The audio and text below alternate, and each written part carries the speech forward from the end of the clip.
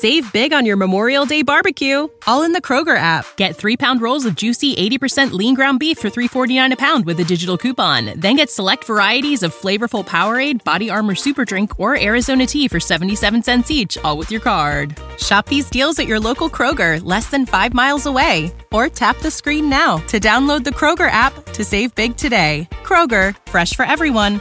Prices and product availability subject to change. Restrictions apply. See site for details. This show is brought to you by The Makery, the podcast network for makers.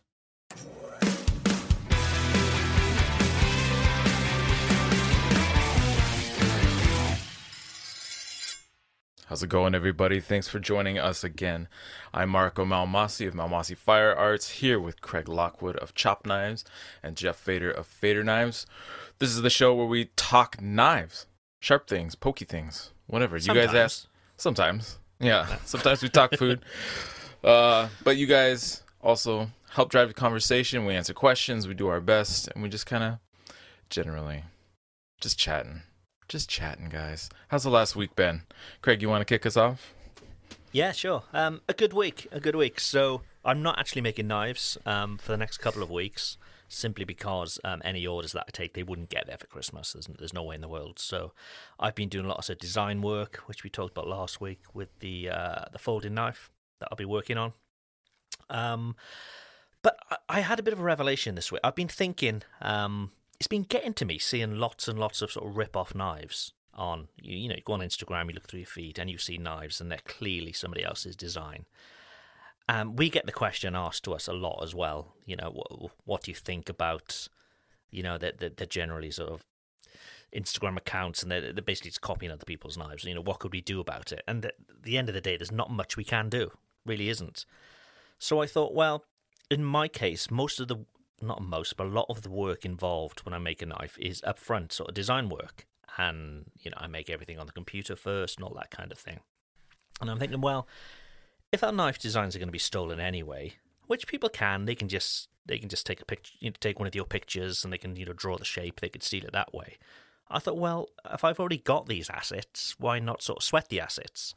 So from January the 1st, I've been working on this week. From January the 1st, all of the CAD drawings of my knives will be available on my site. And I'll also be offering my knife in different states. So, and when I say states, I don't mean geographically, I mean in different finish states. So let's say you're a beginner knife maker and you want to make one of my, let's say, box cutters, but maybe you don't have a heat-treat oven. Well, you can buy a blank heat-treated, ready for grinding. Or if you wanted, you could buy a fully ground knife, ready for handling. These won't be labelled as Chop knives. They will be labelled as designed by Chop and made by, and the customer's name will be lasered onto the blade. So I think if I'm doing all this work anyway, rather than just get ripped off and not make a penny, why not try and sell them? So, for example, the CAD drawings, they'll be like $10 just to download. It'll just be a picture which people can print out and then use that as a stencil. It's just trying something a bit different, and I think, why not? The work's already done. Why not try and make a little bit of money from it? So I'm going to start January the 1st. Any new knives, you'll be able to buy a knife from me as usual, but you'd also be able to buy just like that the CAD drawing, or you'd be able to buy a blank as well. And I think it could be quite interesting. I liked it when we did the build along, and you see other people making now knife, like Alex Steele did the knife kit in a box as well. That obviously sold pretty well for him. So I think, I don't know, be quite nice. Sweat the asset. Most of my followers, certainly on Instagram, are other makers, people just starting to make knives, and that's my audience. So yeah, so that's the plan. So there's been a lot of thinking involved and a lot of changes to the website, which will need to go live, ready for January. But yeah, it's I'm enjoying it. I'm sorry. What is sweating the asses? Sweating the asset. It's a business speak, Jeff. Business speak. It is? Yeah, so you've got this asset which has value. Oh, asset. Asset. Okay. Yes, you've got this asset that has value, so sweat it, make as much money you can from it. So even if it's just a CAD drawing of my knife, for a beginner knife maker, that could be quite handy as a reference, or they could even print it out and use that as their template. May I make one addition? Sure. get a bar of steel with 2 holes, heat treat the bar of steel, and sell that too. Do you think? Yeah. A blank. Yeah, blank with the holes Blankety heat treated, and let them figure out their profile. My thought is, at the end of the day, anybody can take a picture off Instagram, print out that picture to scale, and use that as a template. So why not give it to them in a better form and make some money from it? You know, that's the plan. So yeah, any of my past knives, any of my future knives, all their plans will be from January the 1st. You'll be able to buy them, and you'll also be able to buy the knife in any sort of finished state, whether it's just a cutout profile, whether it's heat treated, or whether it's ground. And it's up to you to finish it. That's an interesting concept, because I mean, knife kits are available all over. Like, you can get them off from knife supply stores, and like you said, Alex Steel, all that stuff. Yeah, it's just interesting because I think a lot of people go the other direction and are like doing everything they can to keep their stuff proprietary. Yeah, and what can you do? As we mention this every week, we always get that same question. There's not really much you can do. So my thought is just go with it. But you're not targeting knife makers. You're targeting DIYers and hobbyists. Exactly. Yeah, and if I look at my followers, a lot are people getting into knife making, or knife makers who maybe have a full-time job and they just do stuff on the weekend. So why not? That's the plan. So here's the tough question. If you see down the line someone made a knife, posted on Instagram, it was from your kit, and they talk about, this is my knife, I made this knife by myself, I made this knife, they bought all the shit from you, and then they're talking about how it's theirs. What's your blood pressure level going to be? Because I know that everyone seems to think that I'm the crazy one. You have a tendency to go like 90 miles an hour at a drop of a hat. Well, if they do, I mean, any blank that leaves here that is not a finished knife. So if it's a finished knife, it's labeled, it's got my maker's mark on it. It's a chopped knife. If anybody's buying a blank, it'll have, so across the spine of the tang, so the bit that's with the handle showing, that'll be lasered, designed by Chop, made by, and the customer's name will be on there. Oh, cool. So if they want to grind that off, well, I can't stop them. Good on you. And no, I won't be pissed off. I would have made some money from them, and I'm in this to make money, so why not? There you go. Always thinking. So yeah, that's been my week really, just planning that out and how that's going to work and that kind of thing, and literally taking stock of what I have here, and going from there. I like the idea of cutting out the labor too. That's something that I talked about with Tomer back when I was in Barcelona. Yeah. If you cut the labor out, then you have a chance to make a little bit more money. Yeah. Well, I mean, the way I work is once I've got a design, I generally get sort of 200-300. And I've had 500 of some blades cut, so they're then just sitting here. They're laser cut. They're just sitting here in my workshop. And when I can, for example, it's a restaurant order, I'll then pull out the 50. I'll do the heat treat. I'll do the grind and all the rest of it. So if they're just sitting here, why not make them available? That's my thing. And the more I can buy, the cheaper they become anyway, because everything is priced per piece when you right. Laser cut.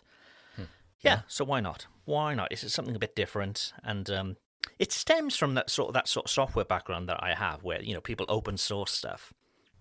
You'd be able to go to GitHub and download the source code or whatever. It's a similar thing, and you think what we're trying to do here with Knife Talk is, get other people involved and help if we can, and we learn from other makers as well. So this is all part of that, I suppose. Get them involved to a certain degree. Not all the way. This worries you, doesn't it, Jeff? You like the people who no, but I mean, the rip-off thing is a fascinating topic because you can go about it in a number of different ways. You can say, okay, this was an homage, or this was a completely blatant rip-off, or this was, somebody just decided, oh, this inspired me, and then you can also go down the rabbit hole of you're taking something from me. So there are different shades of opinion in regards to this dilemma, and it fascinates me, to be honest with you. It makes me, does it make me angry? angry is not the word. Disappointed sometimes. There are certain things that have been disappointments. Yeah. But I wouldn't say angry. And I've always been of the mind of, especially because, I deal with so many friends of mine who are cooks who steal vinaigrette recipes from other places. And, it's just like completely, you get to the point where you're just like, if I have to hang my hat on this, then it's my fault. You know? Yeah. But another thinking is anybody who, let's say, bought a blank from me, they wouldn't be my customer. There's no restaurants out there going, where can we go online and buy 50 blanks and we'll finish these knives ourselves. Nobody's doing that. Yeah. And also, the people who are buying blanks and finish them, they generally won't be targeting the same customer as me. So Right. I'm not taking customers from myself. I'm just adding an extra pool of customers. That's the way I'm thinking of it. Look at you. That's interesting. Yeah, All Jeff, business. going back to what you were just saying about the whole idea of stealing and you feeling disappointed. It's funny because I put stuff out there and I'm indifferent for the most part. When people take inspiration, I guess, from my work or Damascus patterns or Pattern Model Wednesdays, especially. I mean, that's part of the reason I put it out there. But when it comes to other people seeing people taking strong inspiration from other maker friends of mine, and looking through and seeing no credit or anything like that, I get fucking twisted up and pissed off. Yes, you do. So bad. Yes, you do. I You get so you get fucking very pissed. protective. You get very, very protective. Very protective. We've been on the other end of that on that conversation. So Yeah, for you sure. get very protective. I don't know what my problem is, but it's weird to think about. Like, I don't care about anybody trying to or potentially ripping me off. I'm completely indifferent. But when it comes to if somebody's trying to rip you off or Craig or anybody else that I'm friends with, I'm just like, I want to rip their head off. Huh. I don't know what that is. You're not going to psychoanalyze It's me, nice. Jeff? It's nice to think that people may be being inspired by your work, but you don't want them making money from your work. Maybe. I think that subconsciously you aren't indifferent, and I think that you're able to voice your feelings towards other people, because then all of a sudden you're in the situation of being almost heroic, as opposed to being narcissistic, that you're mad that someone's taking something from you. I think you aren't indifferent. I think it just gives you a free pass to get mad about it. That's what I think, without guilt. I just reallocate and channel all that frustration. Yeah, I think that most people do that. I think that very much like in a dream. In a dream, you are everything. So you have to kind of imagine that all the parts of your dream, you're everything. And I know Craig's like rolling his fucking eyes, being like, "Oh, here he goes again." P.S. P.S. Thank you for putting up the Makery Network drinking game. Oh yes. I had the Makery Network drinking game. I laugh very hard and you were very easy on me. P.S. But I laugh very hard about the Makery channel drinking game. And if you're playing the Makery channel drinking game, Makery Network drinking game, if we talk about testicles, you're gonna have to drink. So get ready to fucking call the ambulance, because I got some shit to talk about. For those who haven't seen it, I'll read out the rules. So it's the Makery Channel Christmas drinking game, and I think this should start today. We're basically starting Christmas today. Yeah. So in Knife Talk, anytime we mention our testicles, But it's not Drink. our testicles, it's just testicles. just testicles in general, drink. On the Handmade podcast, every time they mention TikTok, drink, and you will be drunk. You will be drunk. Or you can, as an addition, if Paul Pinto hates something, if Paul Pinto gets mad about, he's too young to be so mad. He's the maddest kid on the internet. Everything's problem. If Brian from the Work For It podcast, if he does one of his presenter voices, drink, which he's very good at, by the way. P.S.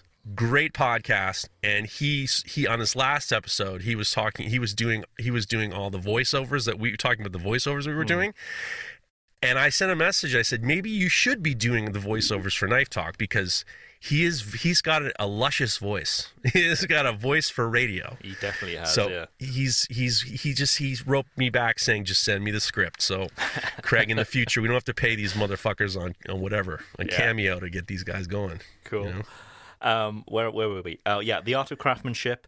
Every time they recommend a YouTube video, drink. There's going to be a lot.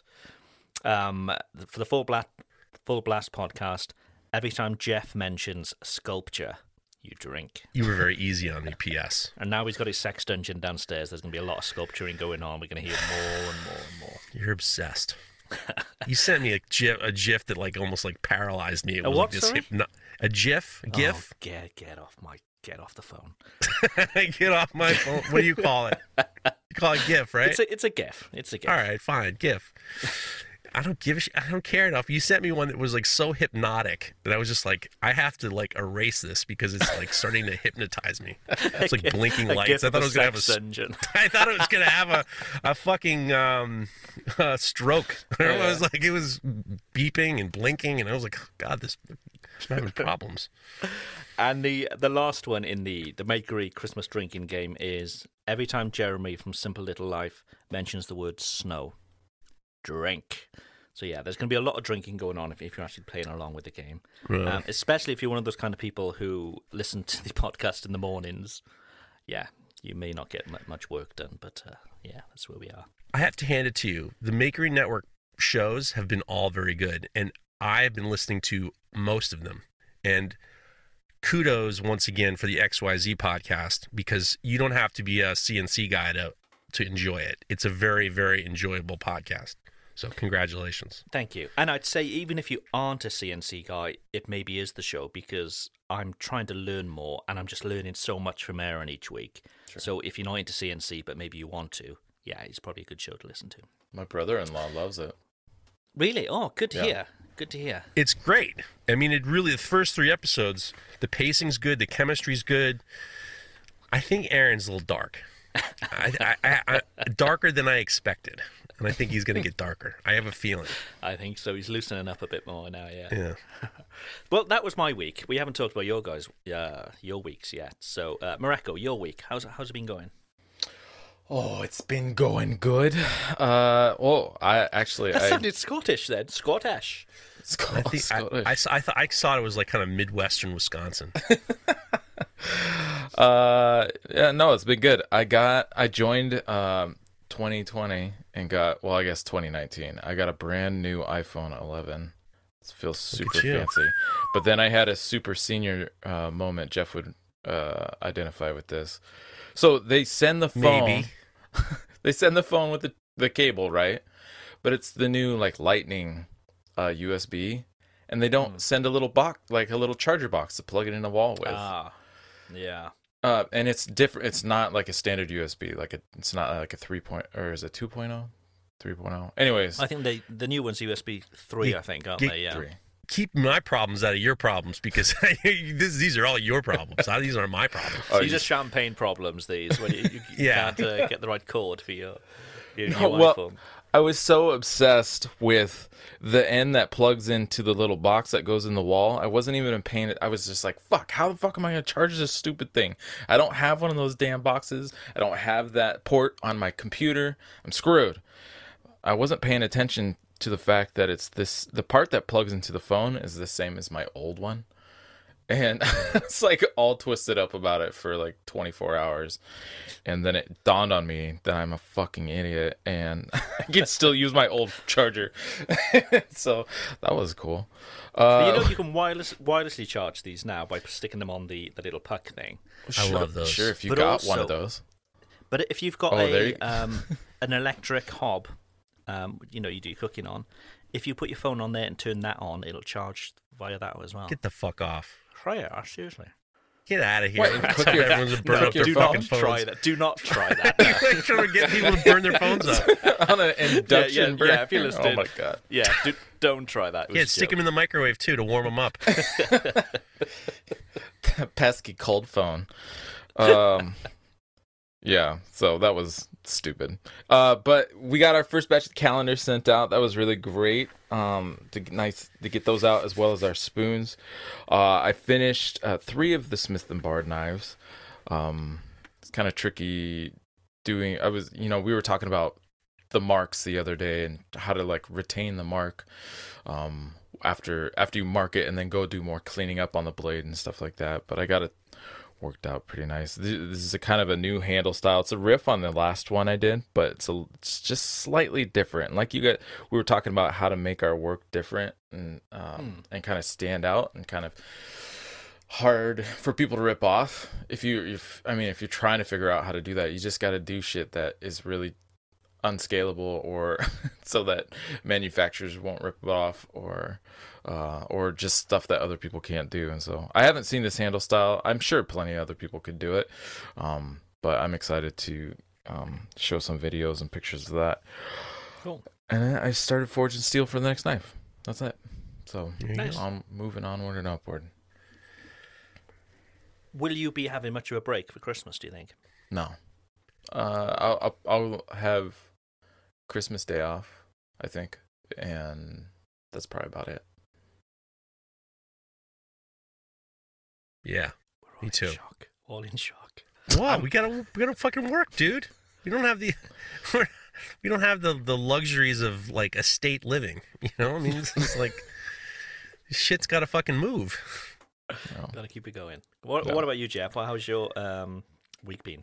Well, it started off with the Jeep dilemma. It was last episode I crashed the car into the shop, and for some reason I didn't realize. It must have been the fog of at the moment, and I was like completely unaware that, you do have collision insurance and you can use your insurance. So we filed a claim. What did you write on the claim form? I do a podcast in my Jeep, so I decided to drive my Jeep into my shop and hit an anvil. Is that what you wrote? Well, I mean, they didn't ask for a 500-word essay. I mean, it would have been, I just kept it very clean, and I called someone up, and then I explained I had driven into my garage and I hit a table, and that had moved, and I hit it in a corner of the table. And that was it. I didn't give him my fucking bio, for Christ's sakes. Somebody told me I should send you the bill, P.S. because this is a knife talk expense. Oh, jeez, can you imagine? So I file the claim. I get a phone call a couple days later. These insurance salesmen, these insurance people they're scum. They're total scum. So this guy walks me through what to do. Okay, based on the pictures you sent, this is the estimate. And he says, don't be upset. It's not a very high estimate. And he gave me this piddly number that I was just like, come on, dude. You know as well as I do that this is not going to be enough to cover the fucking damages. But I was just like, all right, well, he says, well, don't worry, once you figure out your shop, there's going to be supplemental. I'm sure they're going to find something that we can't see and blah, blah, blah. And I'm looking at this bill and I'm just like, dude, you're crazy. We have a $500 deductible and they take care of the rest. And he goes, just find your place and whatever you want to go, wherever you want to go, we'll take care of it. And we're going to. So I found a place that was respected in the area. It was walking distance from my house, and it was, good recommendations and clean. And okay, brought it over there, and then I gave him all the paperwork, and there, then they give the number of the insurance guy. I mean, no, we're not going to be. I'm going too far into this, and I'm like, all right, done. We're just gonna take care of it. I get a call last night from the guy, and he says, I just we got to talk about something. I'm like, okay, go ahead. He's like, the price that the company, the auto body shop that gave me is higher than we expected. I'm like, okay. He said, we'll take care of it, but it's high. And I'm like, okay. So what's the problem? And he goes, I want you to brace yourself. And I said, no, you brace yourself. I've been paying for 20 years with this insurance company. I've never had accidents before. I've never had a problem before. My wife and I have been very good customers of yours. You brace yourself. And there was a little bit of silence. I'm like, why? You're not my father. I'm not begging you for money here. And so the bill ended up becoming three, almost 4 times as much as they offered, which seemed about right, for the amount of damage that was. But it was like, dude, we're not like on the road together, like fucking Thelma and Louise about to jump off the cliff together. You're the insurance guy. Fucking pay the bill. I understand. My rates are probably going to go up. Fine. We've been using this insurance company for 20 years and paying no problem. So you brace yourself. And I was just very, very much along the lines of like, obviously, I didn't talk to him that way because the check hasn't been cut yet. Yeah. But it was very much along the lines of, what the fuck? And then I told my wife, she started smiling. She goes, they are such scum. I'm like, I know. It's like... So what did he want you to say? So he was saying he's going to take care of it. He wanted you to be grateful? What yeah. Was... Yeah. Oh it was like God. It was like daddy. It was like asking daddy for money or something like that. It was like, what do you... Oh, don't worry. I'm going to take care. Brace yourself for the price. I'm like, why am I bracing myself? You're paying. My deductible's not changing. Yeah, my rates are probably going to go up. That's the way it is. But it was just like, don't play this fucking emotional support game with me because this is like, fuck you. So I got a little bit terse with him. So that was the end of that. So I'm just like, just pay the man. And he said, well, the place that you picked is very good, but it's very expensive. They're very good. They do great work, but they're very expensive. I'm like, that's not my problem. I have no idea. Just strange. It was the most bizarre conversation. It's just like we're friends on the street corner, and he's gonna like hook me up with a deal. No. We pay you to take care of this. Just take care of it. I don't need any fucking side talk. So is it done yet? No, fuck no. Oh, it's God. Like still, they're negotiating. And I guess this is he wanted me to know that he's negotiating with the auto shop. But I don't give a fuck. Dude, leave me alone. Just give me my fucking car back. Oh, give me a fucking ridiculous. So it's not even drivable. You can't even drive it. Yes, you can, but it has. I mean, if it didn't blow out the headlight, then I'd consider just living with it. But the problem was that the panel kind of affected how the passenger seat opened. So there was like a popping noise. So it's just like, it was a stupid thing. It happened. And it's just like, don't give me any more frits. Just take care of it. And don't pretend like you're my hero. You're my insurance guy. It's like, you just wanted a pat on the back, maybe. I mean, it's like, seriously, it's like, do you want me to thank you? Fuck you. Just take care of it. Like you're supposed to. All right, that's enough of that. So I dealt with asshole. And then... And that's the problem with, we have to deal, everyone has to deal with insurance. It's like everything's a big thing. It's the same thing with medical. I mean, my wife, when she deals with like insurance companies and stuff like that, she's like, these people are fucking insufferable. They're just like, everybody's out to make $1 and they just don't give a shit. So that was the end of that. There's old man ranting for you. That's nice, insurance companies. So, and then in the meantime, I've been hauling ass, just knocking out old orders and just getting them in the mail and getting ready for, I got a couple of little Christmas dealy-doos that I'm trying to get ready to locals pick up, and I'm kind of organizing my time with stuff that I owe for Christmas, and then a couple like local thing that I can kind of like sneak in by the 23rd or 24th. So yeah, we're hauling ass. Nice. Well, if you're going to be working hard, you're going to need... Knife Talk is sponsored by Evenheat, the manufacturers of the finest heat treating ovens available. Find your next oven at evenheat-kiln.com. To the chopper! To the chopper, indeed. Yes, Evenheat. Evenheat-kiln.com. Go check them out. And now, on to the meat of the show. Hey, man, can I ask you a question?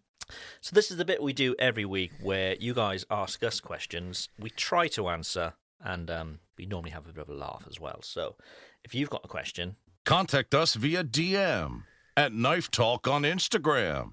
It's that easy. Brian wants that job, P.S. Brian wants all those jobs. He's just like looking at his wallet and thinking, I got all of them. I'm going to do them all. The first one we got is from Adam Tricky. Hey, cutie pies, can I ask you a question?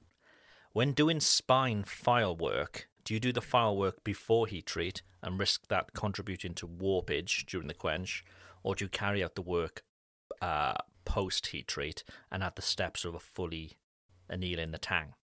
And he says, P.S. Still waiting for Jeff to offer his services on Cameo. 10 out of 10 would pay.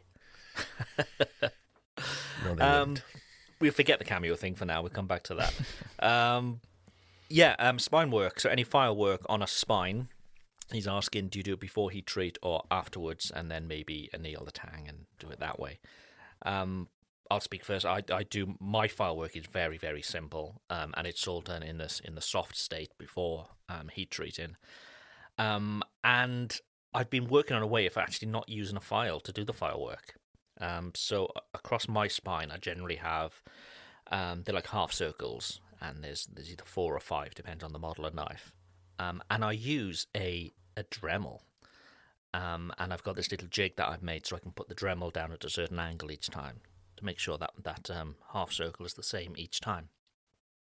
So I probably could do that with a hardened blade, but I don't think it affects with regards to warpage, because they're not deep into the knife. They're just touches. So yeah, it doesn't really affect it.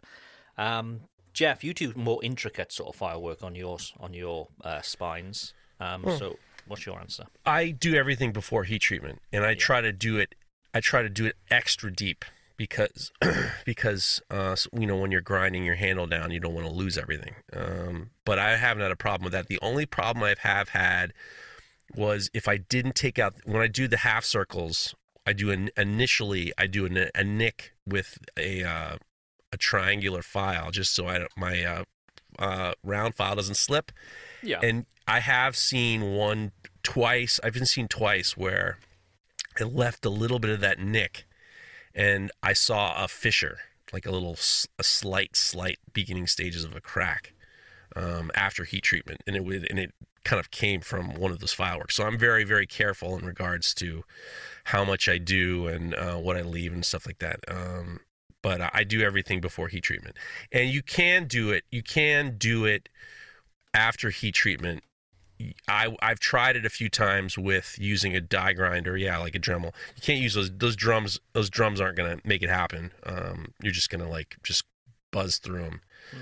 I have used like a carbide bit, and then actually to get the kind of like angled, branchy parts in, I've used a cutoff wheel on a Dremel, one of those thin Dremels. You can kind of, it's tricky, but it's tricky, Adam, but it's, it can happen.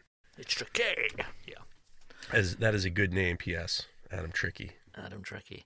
Mareko, do you do any file work on yours? I don't. So no. I don't have anything to contribute. Sorry. Okay, no worries. I have something to contribute to the Cameo thing. Quick. Sent to us by Charlie Lionheart. Is a quiz for you. Quick quiz, like a one question quiz. Who is the highest earner on Cameo for this past year? Ooh, good question. Who could that be? Anybody decent is not going to be on there. That's my thinking. Arnold Schwarzenegger, I'll say. What do you think? Mareko? Who is the highest earner on Cameo? Mark Hamill. Brian Baumgartner. You know who that is? No. Kevin from The Office. The highest earning. Highest earning. How much do you think he made on Cameo this past year? 600,000. A fucking $1 million. Kevin from The Office. Kevin from The Office is the highest earner. Thank you, Charlie Lionheart, for bringing it to our attention. He apparently the actor takes a lot of pride in the craftsmanship of his videos. He goes all out for this Cameo. He made a fucking $1 million saying hi to people and happy birthday. Wow. Fucking Kevin from The Office. Jesus. Charlie Lionheart's helping with the content. So, Jesus. I mean, motherfucker better be moving hard. I mean, what is he doing at $300 a pop? That's a lot of work. Yeah, jeez. Funny enough, I've got a friend who he's always keeping up with with tech and things like that, and where you should invest money and all that kind of thing. And we were chatting, and he said OnlyFans, which is I suppose similar to Cameo, I suppose maybe. apparently that app is more profitable than any of the other social networks. And he's saying as soon as they float, he's saying make sure you get stock in OnlyFans because it's just going to be crazy. And it's a weird thing, isn't it? Do you know how many times he would have had to do a Cameo message to make $1 million? If you just done the sums. It's how much like, is he charging? 300. All right, so you're going to do it on the calculator like I just did. I'm Like not. 3,333. That's a lot. That's Yeah. that's a pile. You're doing a pile every day. But Jesus. on your phone, and he's probably just got guess. like a script, hasn't he? He just changes their name each time and it just sends it away. Apparently he's known for these long, really great things, and makes production about it. I mean, that's only like 9 a day. Maybe if you round, maybe 10 a day. Yeah. That's not bad. It's not a full-time job, is it? If you make $1 million a year, It's not bad. It's not bad. at all. Not at all. The OnlyFans thing's interesting because the ones that I've heard of, it's always like some police officer or like you read these articles of like, some border patrol guard who's sexy, lost her job because she did an OnlyFans and she's like wearing like the border patrol outfit and she was her ass hanging out. I don't think that was the original intention of OnlyFans for it to be semi-clad women and all the rest Well, of it. what's the point? I Is think it like it was just Patreon?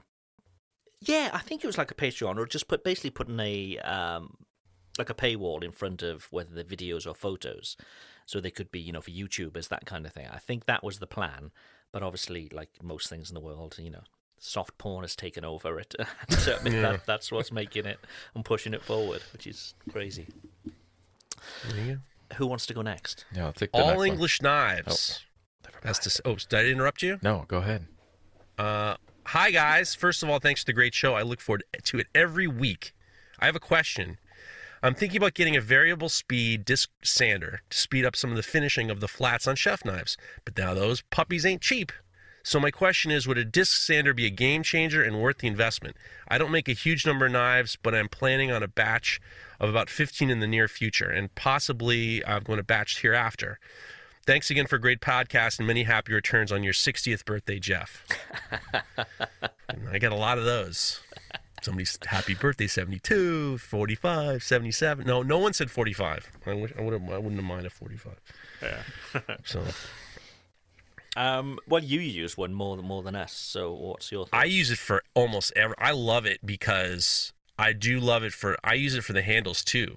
Like when I'm flattening, like when I'm the initial stages of kind of like squaring off my handles, I use it a lot. And also when I started the rounding, I love the disc sander just for I use it for all the time. And a lot of it comes from the fact that I used a disc sander at my old metal shop. Like you're using a metal shop, you're using a disc sander a lot. Maybe not for the same things, but they are great. I think they're awesome. And ultimately, is it worth the money? It depends. As with everything here, with everything that we're doing, it's a question of, are you looking for some sort of, efficiency device? It became very important for me when I had an employee and I could prepare the knives for hand sanding, and it's cut down my time by a lot for the hand sanding. And I finally saw the video that Aaron Goff put up about using those stones, and I'm going to start to look into those in the new year for sure. Those stones that kind of cut down on your hand sanding time. But the disc sanding has been, for me, I've gotten such a more accurate, the flats, like you were saying, the bevels. I've gotten such better results from the disc sander. It just fine tunes the blades, but I use it for the handles too. Yeah. Okay, Mareko, do you use a disc grinder at all? No, I mean I have one, but everything on my knife is curvy. Right. The only time I was using it before was really to flatten like little tiles before I forge welded them back together. But I just use my broadback now for that. So yeah, everything's curvy. I got the S grind. I got like there's no flats on the handles. So I kind of just don't have a use for one. And honestly, like if you don't make that many knives and you're only doing a batch of 15, I mean, I think a batch of 15 knives is a healthy batch for a custom maker, but I don't know if that's enough to invest in a flat disc sander just for that one batch. Unless you were clever and you bought a broadback grinder, because they have an attachment which is actually a disc grinder, which you can just put the arm in. That's right. And it uses the belt to drive then the disc grinder. So they're very, very affordable. And I think with most, when people talk about equipment and stuff, you want stuff that you can use as much as possible. And the broadback grinder certainly seems that way. I don't have one myself. I'm hoping to get one in the future, just because they're so versatile. I know Jeff's got one and Mareko's got one, and they seem to be the 2x72 that everybody should be getting, just because they're very reasonably costed, and you can just do a lot of things with them because they have all these different arms. And this is a perfect example of somebody, should I get a disc sander? They're very expensive. Well, they don't have to be. If you had a broadback, you could just get the arm. Was that an official commercial or is that an extra? You jump in too, Jeff. You tell me a bit more about your broadback. Let's go back to broadback later. We only hit that's the second question. They're having a twofer. Yeah, twofer. Yeah, I think we answered the question, really. Who wants to give the next question? I'll do the next one. Is from Pig Iron Forge. He says, "Hey guys, been checking in with some of my customers lately and have been discovering that a lot of them barely use my knives. They've become drawer queens, although I do find it a little flattering, I guess. It makes me kind of pissed. I've worked very hard on my craft to produce something that is pretty, but also performs like some of the best knives in the world. Although I know I'm not there yet, it's also hard to improve without honest reviews. What are your thoughts on this? How do you feel about people basically buying your hard work for a show?" Draw queens. Never heard that before. That's not what I heard. That's your OnlyFans page. Shot knives / draw queens. That is your fucking perfect. It's perfect for you. And that's a strange one, really, because generally I don't really know what goes on with my knives once they've been sold. So I wouldn't really know whether they're being used. It's nice to get the occasional, DM from a customer and they're showing their knife being used or something. That's lovely. But yeah, I don't know, to be honest, what happens with my knives once they're out the door. And I'm not really too bothered about it either. If they're not happy with it, I'm obviously bothered because it's something that I need to change. But if they're happy with the knife, I'm happy for them to do what they want with it, really, I suppose. Sure.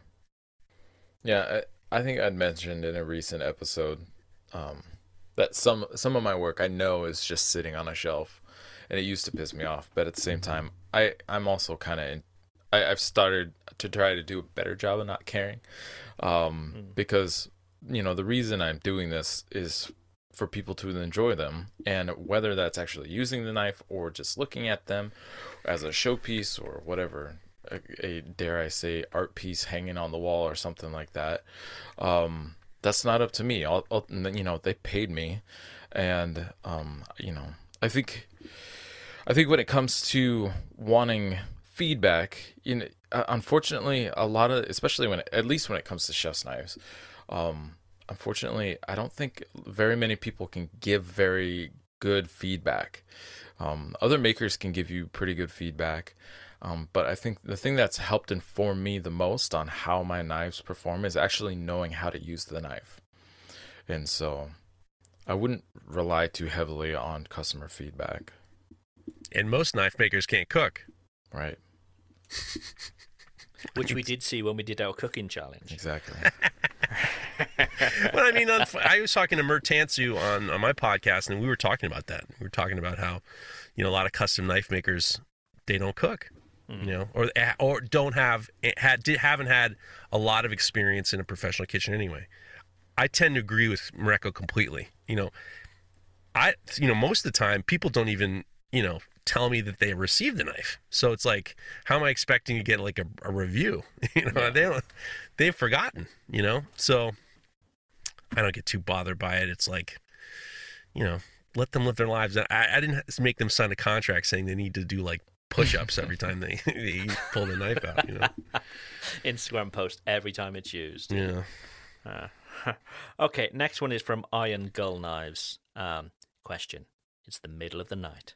You hear a thump from downstairs. Then hear a window squeak open.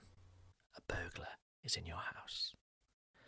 Assuming a narwhal tusk isn't within reach, but of all your previous knives you've made which do you choose to defend your family and your honor?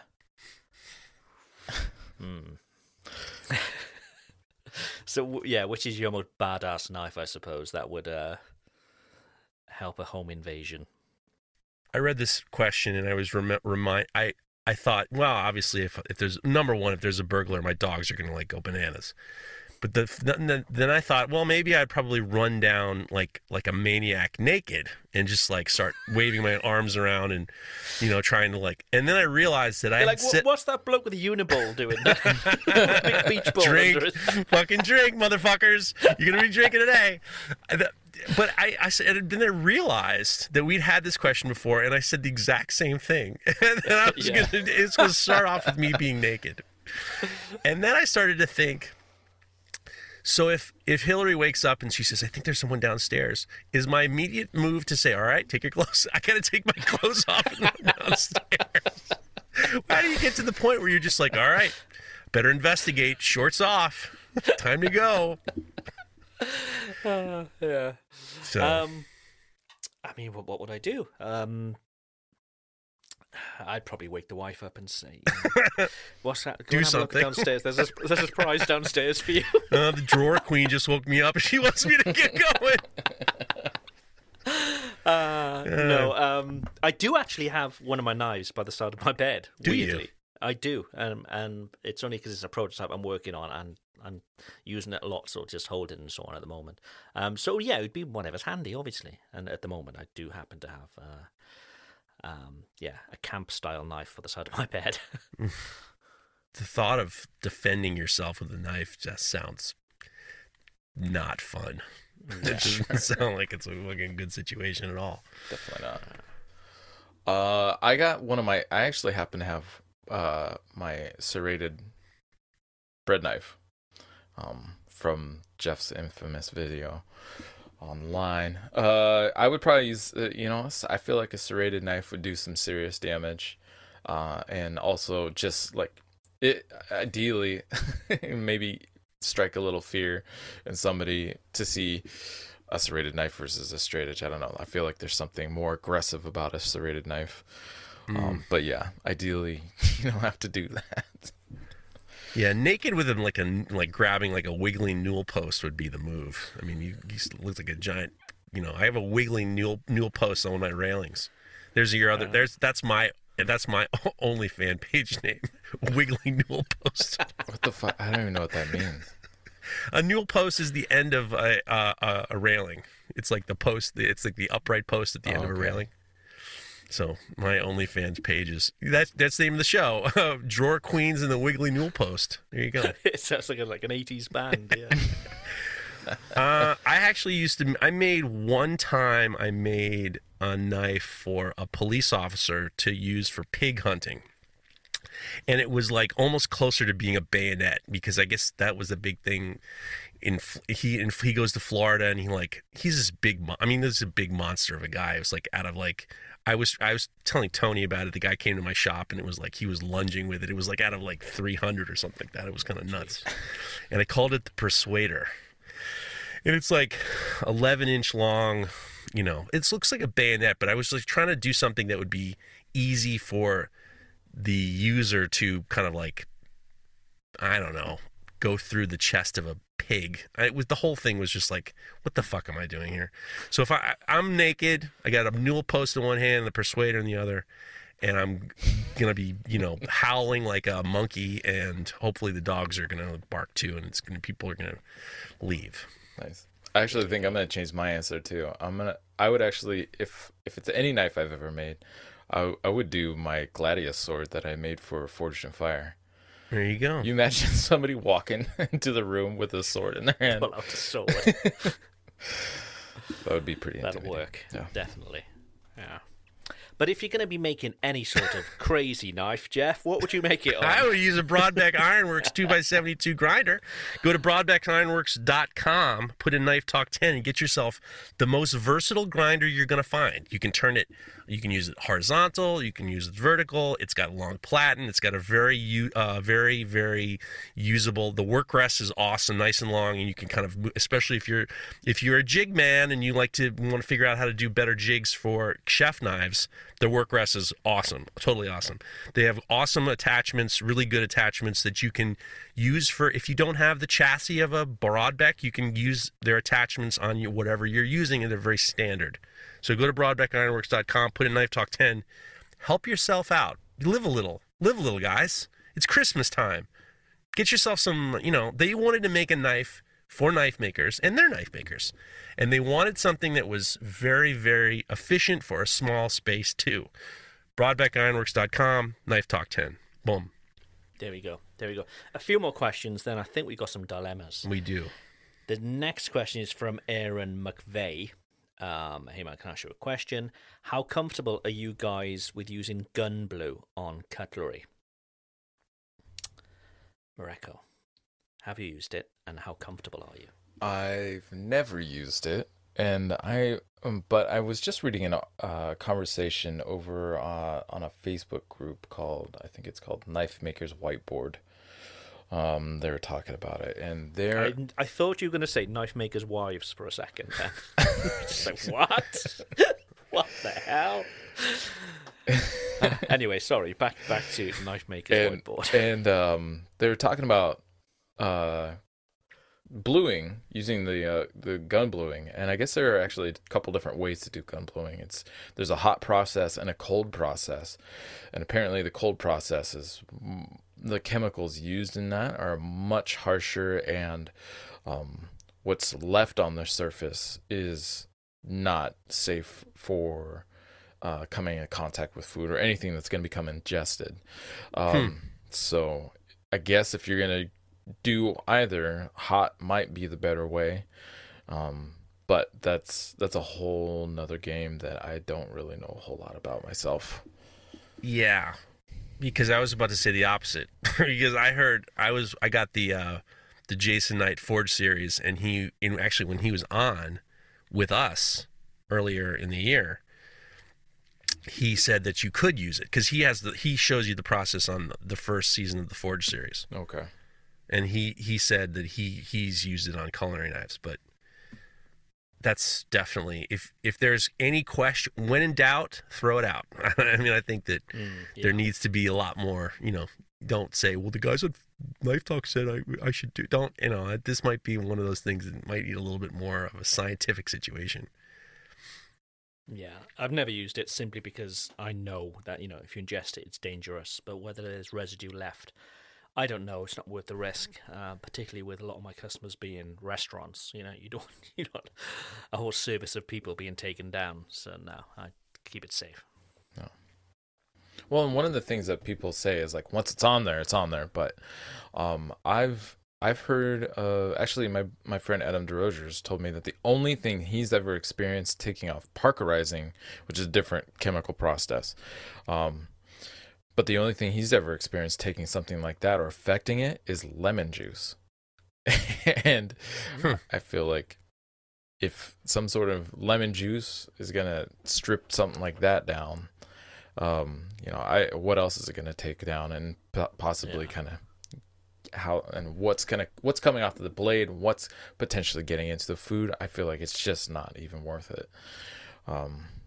So yeah, that's where I'm at. Yeah, that's my thoughts. I like that answer. Okay, one more. This is from John Bigelow, not Juice Bigelow, John Bigelow. For the podcast, if there was one maker whose secrets you would steal, who would it be? If you could steal secrets from one maker, who would it be? Or this is more like, who do you admire so much you want to know what they do? Possibly, yeah. Yeah, you know, from all of the episodes that we've done a lot of interviews, and there's a lot of interviews before you guys started as well. I'd probably say Steve Schwartzer, because the experience that he's had and the experience that he has. But like a lot of other makers, he shares all his secrets anyway, you know? So, yeah, it's a difficult one. He's actually, I got the the Jason Knight Forge series, and he's episode 2. So right, he did the Canister Damascus for the second season. I'm kind of in the middle of that. I thought about him too.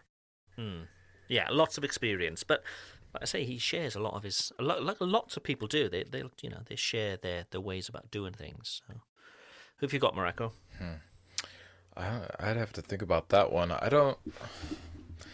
I think, I mean, the people whose work I admire the most are especially people who do like a lot of engraving and carving. So there's like Jean-Louis Regal over in France, or there's Veronique Laurent in Belgium.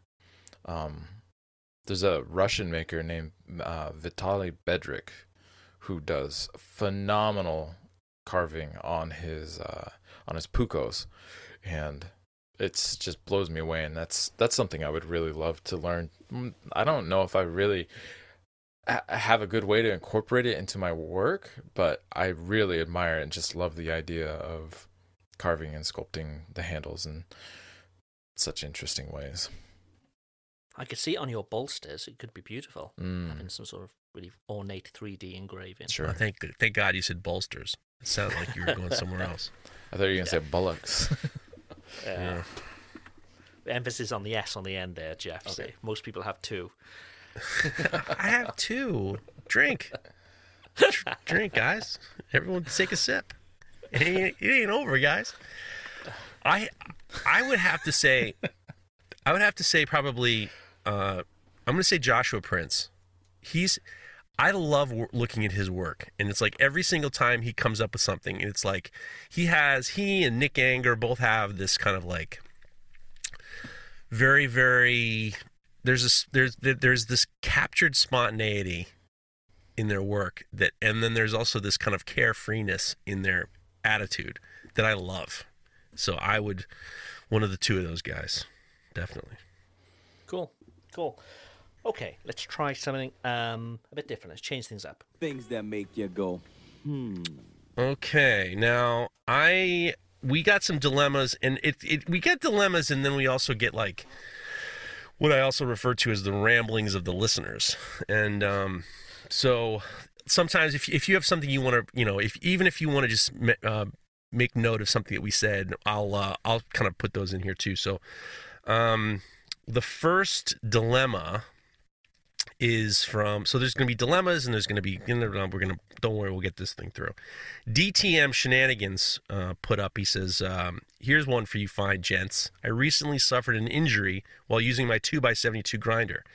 I won't go into much detail, but I got several stitches and a severed tendon later. I'm stuck wondering what I could do for the next few weeks while I heal. What would you do if you lost one of your hands for a short period of time? And it's my non-dominant hand. So you're recovering, you're at home. What are you going to do to get your life squared away while you can't be in the shop? It would be sort of more design work for me, I suppose, whilst I sort of recover. So when I get back up and running, I've got new stuff to do. Oh, yeah, you got that. You're going to have that laser cutter going 24/7. Yeah. Yeah, I think that's what it'd be. Or either that, or use the time to sort of educate myself more and learn more stuff, which is always a good thing. That would be really good, learning Fusion 360 and getting better at like having time to spend to like almost make yourself take a class. Yeah, exactly. Yeah, and it's that time where you won't feel any guilt because it's all you can do. Yeah, I think that'd be a good thing. Nice. Mareko, one-handed. And it's my non-dominant hand that's messed up. All right, so I would probably write in my dear diary. No, but seriously, I have a lot of ideas written down in my journals. They're just like the basic concept.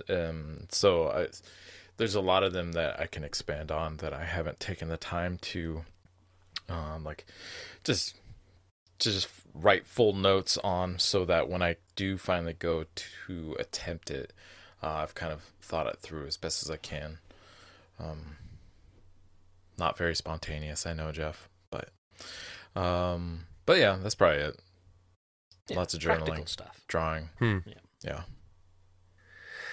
Yeah, I'd have to pick that book back up that I'm supposed to work on and get some watercoloring done. I'm like behind on that, but that's what I would do. I try to become a better painter. Like I used to, every so often I'd have a giant canvas in the house, and my wife loved it. She loved just walking in. I'm working on a painting. I would definitely get back into painting. I'd love to, when I get older, I'd love to take more critical painting classes, because there's a lot of things that I have a real problem with that I'd like to kind of. What's critical painting? I mean, I just came up with that expression a bit, but there's, I'm sorry. There's a lot of things in painting that when you look at it, you can kind of see, based on your knowledge of painting, where people are struggling. Like, I have some friends who, when I look at their work, you can tell that they've spent an awful lot of time on this one spot because it was just a frustrating part of the paint job, and there wasn't this degree of spontaneity throughout the whole thing. So I have those little moments, and my sisters and I talk about it, each other's paintings, and we talk about where we all stumble, and there's like a psychological kind of spot where I'd like to kind of get through with some of the way I paint. So that's what I would do. Cool. Nice. Julian Sacco says, prepare to drink, everybody. Pardon me. Pardon me. Pertaining to Jeff's whole testicle uniball situation, I don't have a uniball. Thank you very much. A very good friend of mine fought with testicular cancer and won. Congratulations. But in the process, he lost a soldier. Apparently, from what he tells me, what happens is the remaining testicle has to compensate for the lost one and pretty much doubles in size. Oh, jeez. So if you lost one, I don't think you'd be walking funny, but instead you might be more secured and anchored, like a sandbag on a tripod. A sandbag. I mean, it's not, I mean, yeah, you get the idea. I've not fact-checked this. He could be yanking my chain. Pun intended. Hopefully this answers all your life's questions. Again, like a worm's tail we talked about before, it'll grow back, but this will just get bigger. I talked to a medical professional about this, and their answer was, I don't think that's right. I don't think, the lonesome one starts to kind of like bulk up because they don't have a roommate anymore, I don't think I don't think that's true. I don't think you have like at the end of the day, you get a mango in a bag under your balls, under your dick. So drink up, everybody. That's a Drink twofer. up. Yeah. Testicle talk from last week. Robin McKibben says $500,000 for one testicle. Man, Jeff, you must be proud of those guys. $10,000 is all I need to sell you one. So, Rob McKibben is he doesn't have a high regard for his genitals. No. So drink up. Okay. Dan Ackman still on testicle talk. I told you guys are going to start drinking. Tell Mareko that his dog hangs to the left because he cuffs it with the right hand.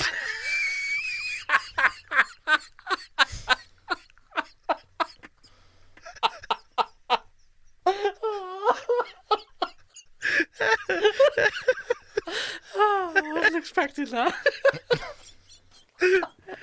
And over time, it gets curved like a hockey stick.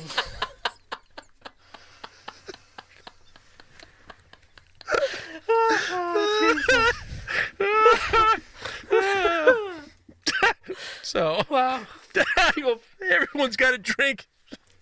Do you guys find it somewhat problematic that you're telling people to take sips and take drinks after we're talking about dicks and They're balls? not. This is Monday morning. They're all right. So, thank you, Dan Ackman. Thank you for that one. I appreciate it. We all appreciate it. Whew. All right. Next one comes from Le Forgions. Listening to last week's episode, my old man lost his one nut after he was born and had it displayed on his desk for the next 28 years. Stabilize it or something. What? To expand on that, I have a younger brother, and he keeps it as a badge of honor for conceiving a child with one nut.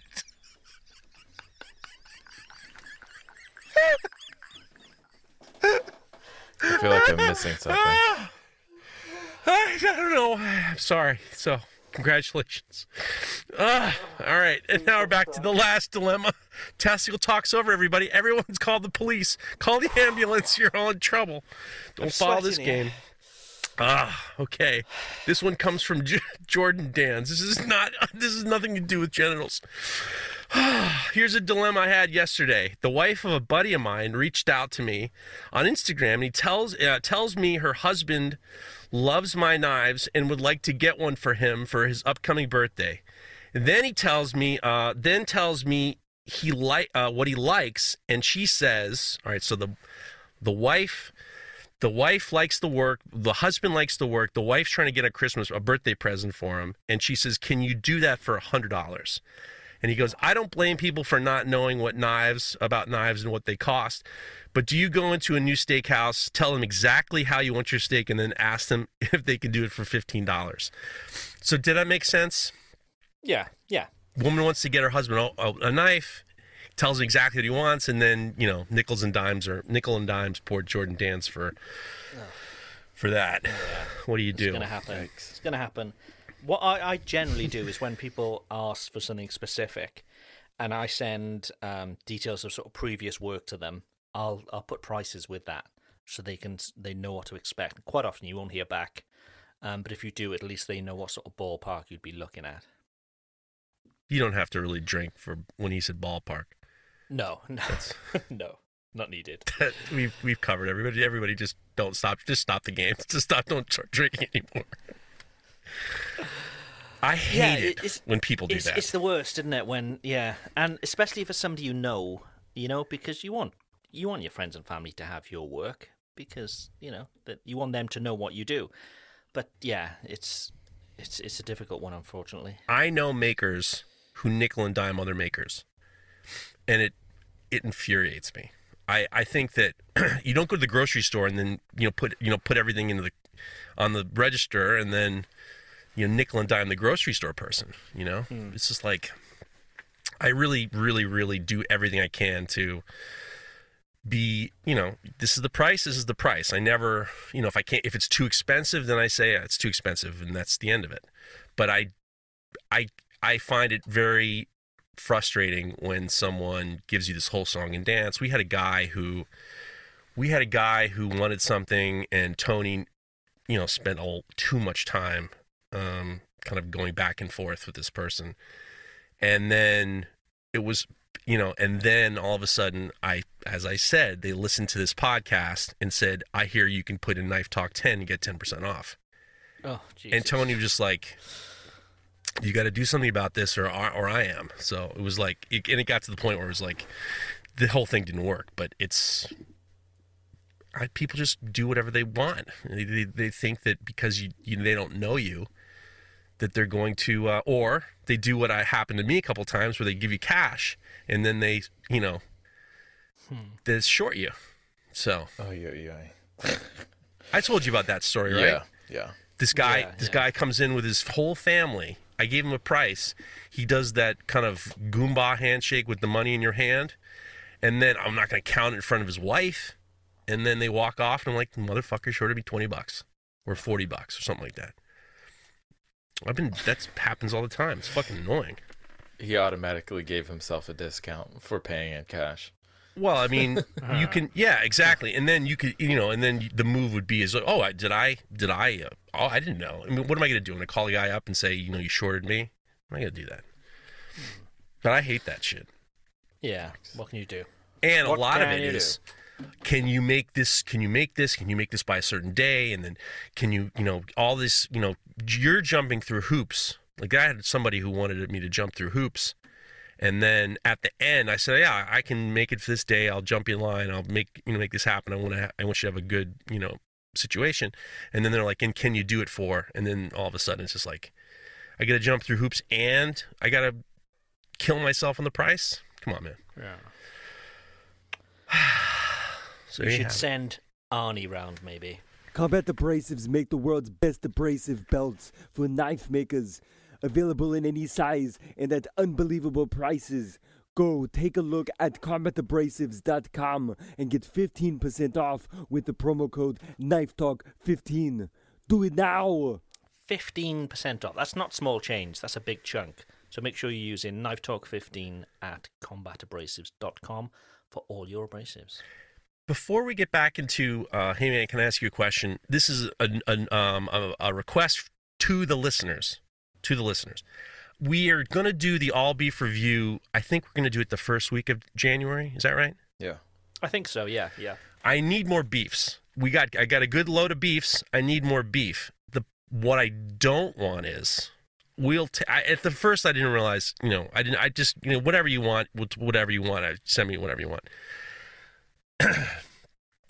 We're not gonna read beefs against other people, specific people. I've been getting a few of those, and I've had to write back. I'm like, look, this is supposed to be fun. This isn't like, the Sniper Box podcast where we're like taking shots at people. We try to be as community oriented as possible. We're not gonna take shots at people. We're not gonna, so send us your beefs. I need more beefs, but like, don't aim it at a specific person. It's just like, come on, that's not cool. They're not reading that. We're not going to try to hurt someone's feelings. Yeah. So okay, let's go back to questions. What's that? T-Sack Basement Made. T-Sack Basement Made. He's been sending a lot in. He's been a real soldier to the podcast. T-Sack Basement Made. It's Timo. Hey guys, I'm looking to go into stainless, but it seems so hard to get it heat treated. Yeah, girl. I do have a kiln, but no fancy oil, quench plates, or liquid nitrogen. Can you do it with a limited budget stuff? He said, thanks again for the show, and he greets from Holland. And yeah, it's Timo, yeah. So stainless, if you don't have quench plates or fancy oils or liquid nitrogen, I suppose you could go for an air hardening. I think A2. I think that air hardens, and there's got a fair chromium content in that. What do you guys think? I think you wait until you got the right stuff, unless you're going to send it out. I mean, if he's got the oven, right? Yeah. So he says you he's just got kiln. Go to a scrapyard, and then they'll have, you don't need $9,000 worth of aluminum. You just need some plates. 3/4 of an inch, 50, if your knives aren't bigger than, let's say your knives for argument's sake are 10 inches long all day, just get a 20 inch piece and then cut it in half. There's scrap yards that sell aluminum blocks, and I usually if I stop by one, I'll grab some. They're usually in the scrap bin, and they're not much. So I don't think you need a lot of stuff. The liquid nitrogen could be very expensive, but if you needed to do cryo, you could just go get some dry ice and acetone or acetone, as well as isopropyl alcohol or denatured alcohol. Yeah, it's not that. I mean, or you can use stainless that doesn't really need the cryo, and I don't think it's that expensive. Just get some aluminum plates and a little air compressor, and that's all you really need. Yeah. I know. Yeah, I really think, if you want to get into stainless, you got to have a few things in line. He obviously has the kiln, but not having the right oil or other things, I think you're doing. It's a little bit of a the cart before the horse, right, situation, and you're not going to be doing yourself any favors by trying to jump into something you're just basically not ready for. Right. So maybe just slow it down and get the other stuff you need, and then start working on it. Right. Good call. Good call. Yeah. Okay. There you go. This next one's from Aaron Goff. Aaron Goff. I know. Oh, that was it. Oh, you did a good job. That was good. You had me. You had me. He says, "Hey cuties, it's me, Aaron. Long-time listener, first-time caller." That's a lie. He's talked twice. Mike at Cutler Knives wanted me to ask you guys if you could send him some nudes. Keep up the good work. Aaron. I did. We sent a couple of nudes to Mike. Jesus, did you? I really did. He wasn't impressed. Are they some of those page 3 gals? I was creative with emojis. Oh, I see. Okay. Yeah. Aaron is as truly, I'm telling you, he's like cracking out of his shell or something like that. He's jokey. He sends me all these jokes. He just, if you listen to his YouTube videos, and P.S., best YouTube videos. I mean, his YouTube videos are really great. He sounds like he's very proper. He's very measured. He's very, succinct. He seems like he knows what he's doing. And then he comes and sends us these DMs. They're just like off the wall. He's Australian, isn't he? Driving us all crazy. Yeah. Australian from, he lives in Canada. Right. Well, the rest of the Aussies we know are all fucking crazy. So Yeah. They are nuts. They are nuts. Shout out to the boys over at Knife Making Down Under. Knife Talk Down Under. I tell you what, let's give a little love to them, because I'll tell you what they do that I think is great. If you follow them on Facebook, they do their podcast live, and then there's an interactive quality, so you can actually interact with them. And Corin's done a very, very good job of creating something that's very similar to the way radio is. We can't take callers. I'd love it if we could take callers. That would be the best. But they figured out a way to kind of make it very interactive, and it is a lot of fun. Actually, they had Bob Kramer on, and that was great. They had a great time. So shout out to the Australians. They're doing something different. They're not flea bags. They are fucking good dudes. no, they're great. Okay, next one is from Running Man Forge. Question for you dudes. How many thousandths of an inch would you take the edge to before sharpening for different style knives? And he says chef hunting, bowies, choppers, etc. Basically, I take all of my knives basically down to sharp. They'll cut paper before I even take them to the sharpener. So however many thousandths of an inch that is, I don't know. But most of my knives are culinary knives, so that they've got very delicate edges, I suppose. They're not, chopping through wood and so on. The only knife that I do that isn't is the camp knife, and that's got a what's the edge called? A saber grind. So it's very steep, but then you do a final sharpening bevel on that as well. But what about you guys? How thin are you going before you actually get to the sharpener? How thin, Jeff? I don't know thousandths. That all that thousand. I don't know. I don't know that. A 32nd of an inch is about 30 thousandths. Wait, what? Say it again. A 32nd of an inch is about 30 thousandths. Look at you teaching me. So you read I'm not even going to ask you how you read 1,000. So I go as far as possible, and then when I'm sharpening it, it takes like a minute or two on the belts. Like a couple swipes on 220, couple swipes on 400, couple swipes on 800, hit the buffer, and then see how it cuts through paper. I don't really know from thous. I don't measure. For those who are in a country where they use proper measurements, a thousandth of an inch is about 0.025 of a millimeter. Right. This has turned into a XYZ podcast. It is, yeah. Yeah. Mareko, how thin do you go then before you're putting that final edge on? Yeah, is it the same for all of your knives? It depends on I don't know. It depends on the user as well as the style of knife. Part of my conversations I have with my customers is just to try to get a feel for their understanding of custom knives and their experience with custom knives. And if somebody doesn't have a lot of experience, or this is their first full custom knife, I'll beef it up, quote unquote, beef it up just a little bit, because the likelihood of them being undesirably rough with the knife is probably a lot higher versus somebody who owns a few custom knives already, where I'll push the geometry quite a bit thinner. But I'm usually, it's either a 0 bevel or it's about a couple thousandths at the edge before I sharpen. And then what is it? The way I've found how thick the knife needs to be, or what the thickness at the edge needs to be before sharpening is just beating the shit out of some knives. I took a chef's knife and started hammering it into some antler just to see what the heat treat had done. It was Damascus, and it was pretty thin. I ground it like I would do my normal knives, and it kind of deformed the edge and blew out a chip.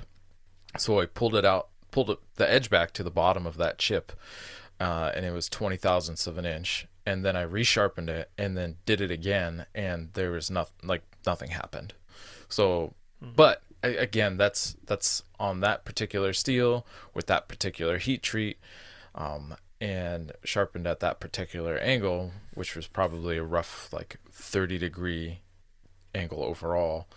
I think you got to do a little R&D and you got to make something that you're willing to destroy to learn a thing or two about your own process. And that's the only way I've been able to decide and kind of make an informed decision on how far to pull back the geometry on my knives.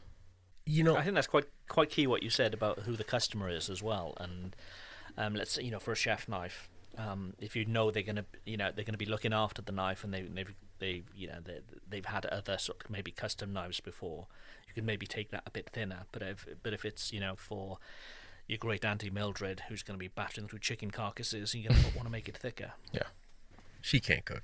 Don't worry about her.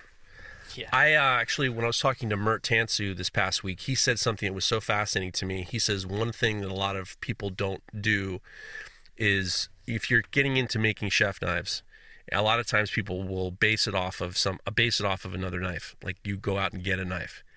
If you're buying a cheap knife that's not good to begin with, that's your base. He says you kind of need to have a higher standard of base in order to gain the exceptionalism. I know people who have gotten very inexpensive knives and used that as a sample of what you should be shooting for, and then so you're not getting everything out of your sample's not any good. So so it's a low point to start with. Right. Yeah, it's a good one. Who wants to take the next one? The next one comes from Moth Light Customs. Hey cuties, I have a question. I recently started forging knives as opposed to stock removal, and so far I love it. However, I've noticed that after a long forging session, 4 to 7 hours or so, my ring finger on my dominant hand is really sore. I work with my hands in my day job, so I'm used to a little hand strain. This feels different. Is it possible that I'm swinging the hammer too hard or the wrong way? Or is it just an area that will toughen up over time? I don't mind it too much, but I don't want to be doing any long-term damage. Thanks for keeping me company in the shop. Hope Jeff gets his car fixed and quickly and has a better birthday. Thank you, Moth. I had a great birthday. What do you think, guys? Leave me out of this one. I take my ring off. Injuries I get is pressing the space bar too heavily, so I don't lift hammers. A little heavy-handed on the space bar. I take my ring off when I'm at work. I don't wear it at work because, first off, I don't want to ruin, scratch it up on stuff. But I also don't want any terrible degloving accidents to happen catching my finger on something. It happens. Forging is using different muscles, and you're not used to it as well as, it's not the same. Like, I was very active for a long time and doing physical labor and stuff like that. And then when I first started doing forging, I'd end up getting tennis elbow in my tong hands.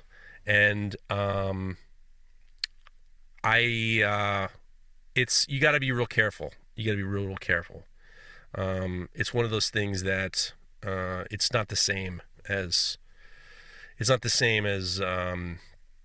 as everything else, and you just have to be real careful. I think that there are a lot of things that people are doing that are not healthy for striking. A lot of times, one of the things that it can be bad is if you have your thumb on the handle, you can actually shoot energy up your arm, and you can get like problems. It's one of those things. I think it is one of those things where you do have to like practice at it. And then the other thing is there are different types of systems, like the Hoffy system for an ergonomic style of hammering, and there are ways in which you can be more comfortable doing it. So Nice. Sorry, I was on mute there. Right, I want to tell you about the sandpaper that we use. And I've just ordered a big batch, which came this morning. So, yeah, just in time to do some extra work. But it is Rhino Wet by Indasa USA. They're actually a Portuguese company, but I think Indasa USA, they handle all their marketing, that kind of thing. But it's the best sandpaper. It's going to save you money because it saves you time. And it's sheets of sandpaper that you can just use and use and use and use. The three of us use it. It's great stuff.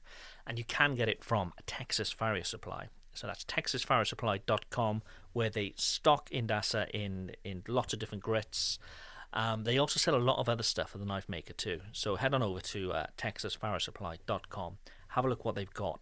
And if you use Knife Talk 10, you'll also get 10% off that order as well. So go take a look. It's going to be worth your time. Nice. All right. This next one is from Dyes in Every Film. He says, what's the best epoxy dye to use? I got some stuff and the epoxy didn't harden properly. It was like rubber.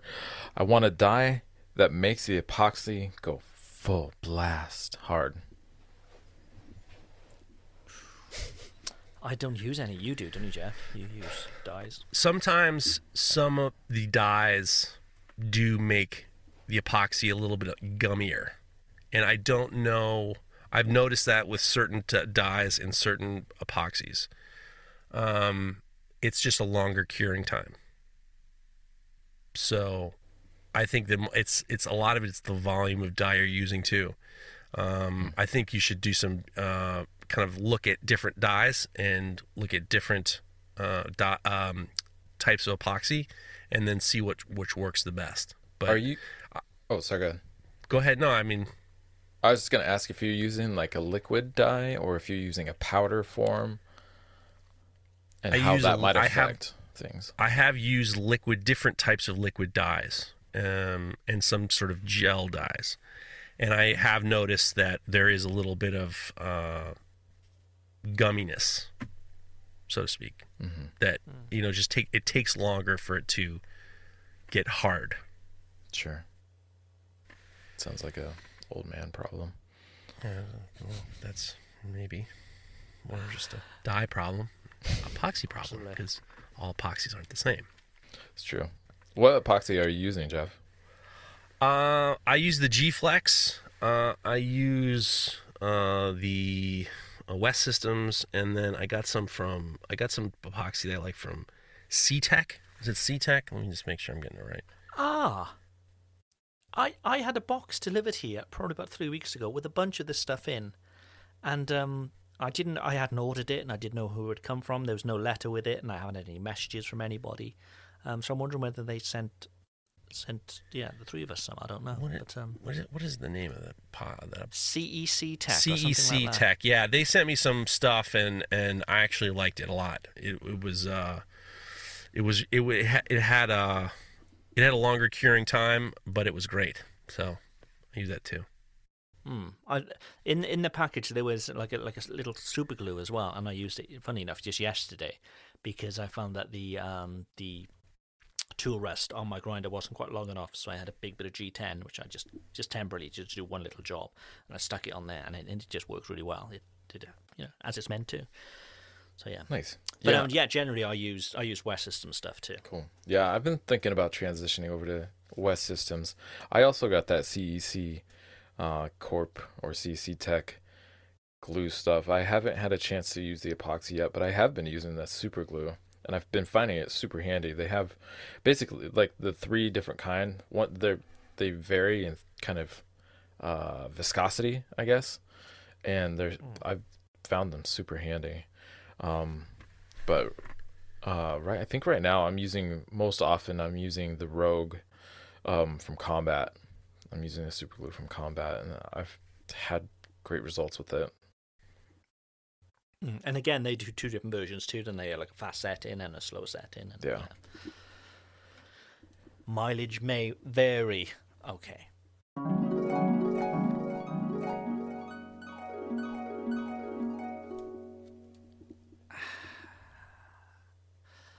Jeff, what's the plan for the week? And for those who, if you're listening, we're actually recording a day earlier this week because Jeff's daughter has a birthday tomorrow. Very excited. Yeah, so what's the plan for that to begin with?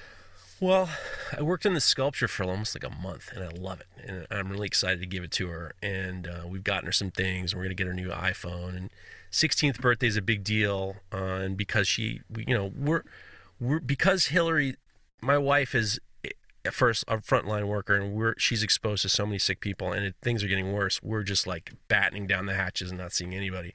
So she's been really good. My kids have been really good about, just being as careful as possible. So we're going to make her some food. We're going to give her some gifts, and we're looking forward to it. We're looking forward to giving her the best party with just her parents she can have. I mean, it's not, it's not probably what a 16-year-old wants, but she's very, very mature beyond her years, and I'm very proud of her. So, did you hear she had a shout out on the Handmade podcast this week? No, I didn't. Yeah. What did they say? I can't remember what they were talking about. They wanted to start doing interviews on the show, and they were saying, I don't know how it came about. It was a joke, and they were saying, well, maybe we should get relatives of makers on the show instead to talk about what they really like. And I think Paul Pinto said about getting your daughter on. Paul's got to watch himself. I think it may have been Chris. I'm not quite sure which one it was, but it was quite funny. They weren't derogatory in any way. It was quite funny. Mm-hmm. They gotta. Those guys are good dudes. They apparently I'm their. They think anytime a noise is made, they think I'm going to be mad. Yeah. But work-wise, what's the plan? I got to haul ass. And I'm at third base, and I gotta slide into home. So I gotta haul ass. So for the next 2 weeks, I gotta haul ass, and then I gotta haul ass afterwards.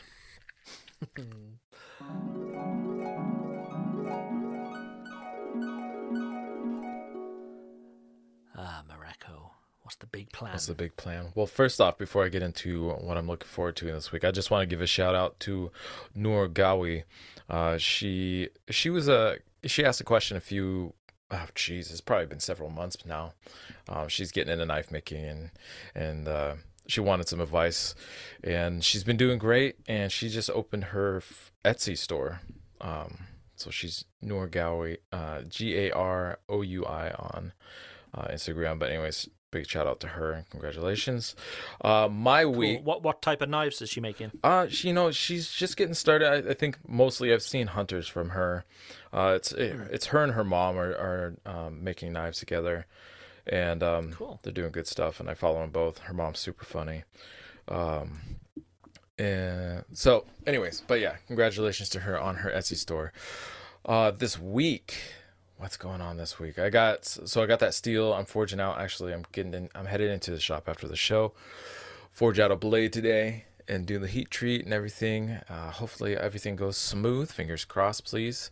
I guess mostly you guys.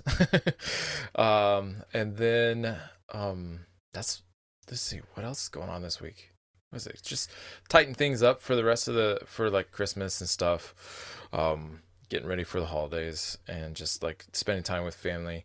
We've all been doing a good job of kind of staying pretty well isolated, and so we're gonna be able to get together, which will be nice. I have a single track I'm gonna be recording this coming week. Nice. And so that should be good, and get that ready and over to Craig ASAP so that we can all kind of have a little break over the holiday. Otherwise, that's basically it, man. When will that be for? Oh, it's only the 12th. Never mind. It'll be so like 2 weeks. Yeah, Yeah. so that is the week after the next, I think, isn't it? Yeah. Okay.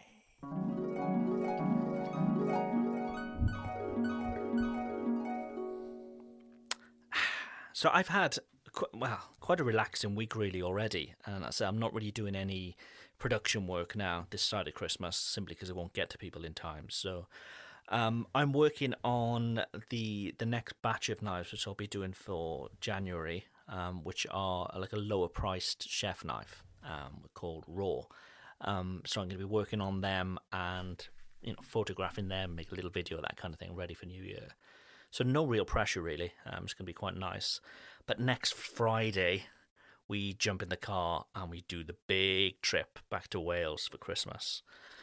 So yeah, I'm gonna make sure I'm well rested for that because it's a drive right through the night, and we've got obviously the twins with us as well. It's not going to be nice because I think we've got terrible rain here at the moment, and that's promised for next Friday. So yeah, take it nice and easy and arrive safely next Saturday morning back in the UK. And you're going to be able to record for Knife Talk? I'm taking stuff with me. Yes, boy. yeah. But Look yeah, at you. so that's the big Dedicated. Dedicated. Oh yes. But we haven't talked. Well, I think it's a good idea we haven't. But we haven't talked about like the pandemic over the last couple of weeks. But we're going back to the UK, obviously, and we need to self-isolate for a certain time and all the rest of it. But here in France, from Monday, there's a curfew. So we're not allowed to leave the house. So we've got 4 or 5 days of being under curfew before we leave to go to. We can leave the house because we're going back to the UK for something. But generally, you're not allowed to leave the house after 6 p.m. So things are getting worse. Yeah. And I think after Christmas is over and people have been mingling, that kind of thing, it's going to be even worse. But it is what it is. It is what it is. But that's my week, and I think that's a show. So make sure you get your beefs over to us at Knife Talk Podcast on Instagram. Make sure they're DMs. And yeah, next week we'll have a normal show. The following week, Mareko is doing a single track, and then we're into the new year where we'll have our all beef special. There we go. Can't wait. Thanks for listening, everybody. Speak to you next week. Bye for now. If you like this show, take a look at our other shows made for makers just like you at www.makery.network.